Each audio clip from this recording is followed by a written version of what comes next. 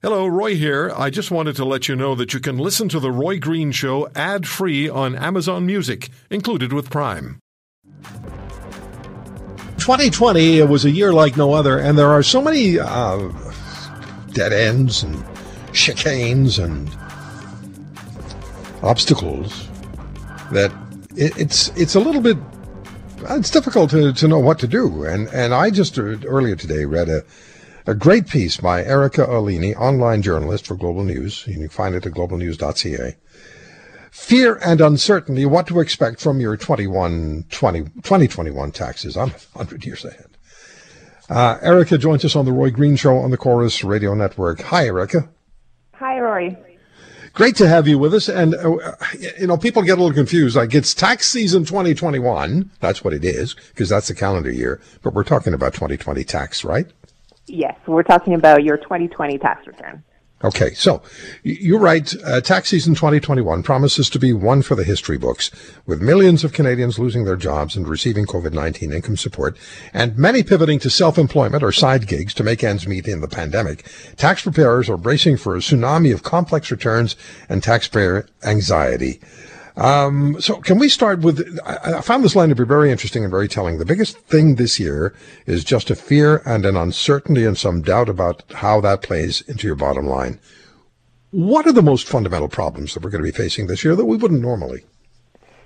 Yeah, I think, so the biggest source of anxiety is how much tax are people going to owe on the benefits they received. So there were two ways of COVID federal benefits. So first there was the CERB and the CESB for students. And the government did not withhold any tax on those. And then later on in the year, in 2020, there were the recovery benefits. And on those, the government only withheld a 10% tax, which is something, but in many cases, probably not enough. So that's the big question mark that faces probably millions of taxpayers this year. And working from home, which has become a fact of life for so many, and I'm broadcasting from home and have been for far too long. I miss the studio. It's not the same thing. Working out of the house, it's okay, but it's not great. But working from home is another factor that we have to really be aware of, which comes into play. It comes into play, but I'm hoping, hopefully that's not a source of anxiety. There's good news on that front. If you've been working from home for most of the year, you will probably get a little tax break. So the CRA, because so many people have been working from home, has come up with a simplified way to sort of claim some of the expenses that you probably had because you've been working out of your house instead of out of your office. And so for now, it's only a temporary thing, but they've come up with a so-called flat rate method of calculating the home office deduction. And so you can claim up to a maximum of $400 for 2020 if you've been working from home a lot. Okay, now, the deadline, the tax deadline, April 30th, that infamous date on our calendars, April 30th is still the deadline, but there are some differences there, or some options, or some different dates come into play. And then there's also the tax slips to watch out for, as you write. Could you speak to us about those two factors, please? Yes. So there's, your typical T4 slip that you get, if you're an employee, you'll get that this year as usual.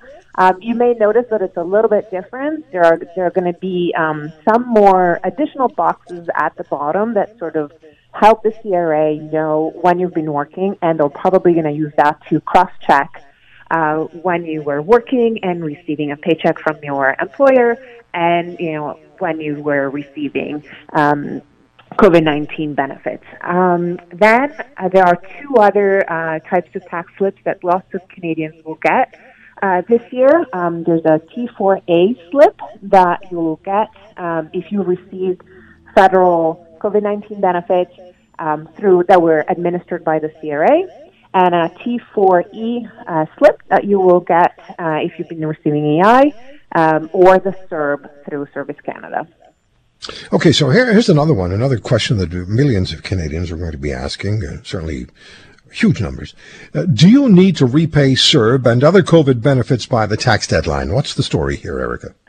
Yeah, so that's really confusing. And, initially when you told me what's the source of anxiety, I mentioned the one that is actually sort of the legitimate sort of source of anxiety, but I'm sure there's a lot of confusion out there about repaying your benefit.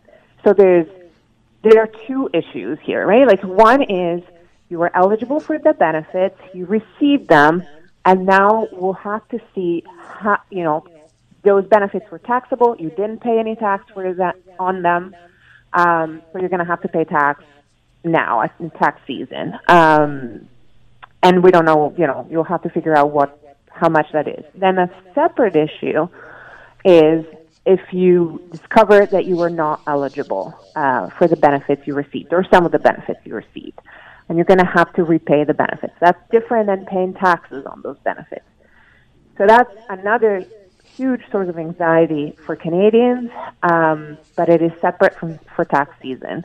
So a lot of you probably, most Canadians at this point have heard the CRA sent out so-called educational letters in late 2020 to some 400,000 people saying, we're not sure that you are actually eligible for all of some of the benefits you received.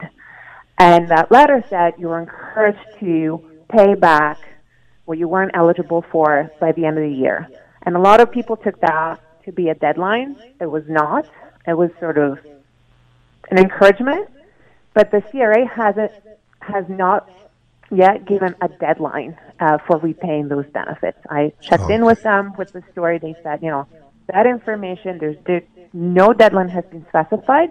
And in any case, the process of repaying the benefits because you weren't eligible is completely different from your tax return. You can repay those benefits through your MyCRA account.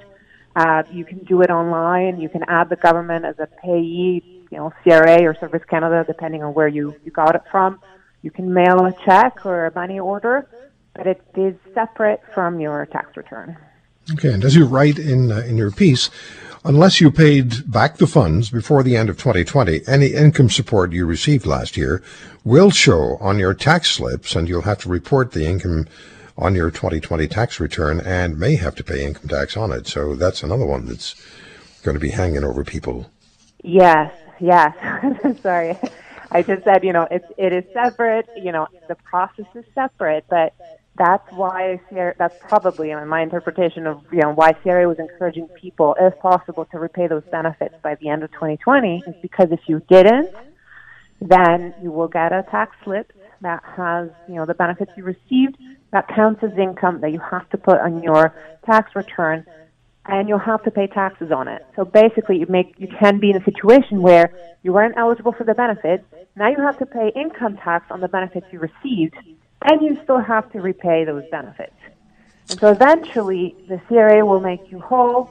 If you pay taxes on benefits that you eventually return, the CRA will calculate, you will get the money back.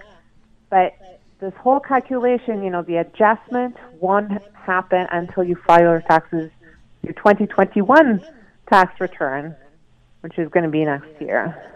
Wow. I so admire you for keeping all of this straight and explaining it in a way, both in the piece on globalnews.ca and to us here on the air.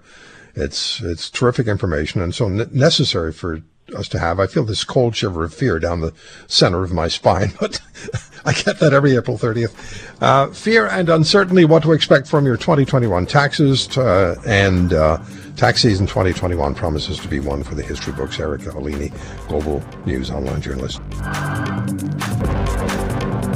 If you want to hear more, subscribe to The Roy Green Show on Apple Podcasts, Google Podcasts, Spotify, Stitcher, or wherever you find your favorites. And if you like what you hear, leave us a review and tell a friend. I'm Roy Green. Have a great weekend.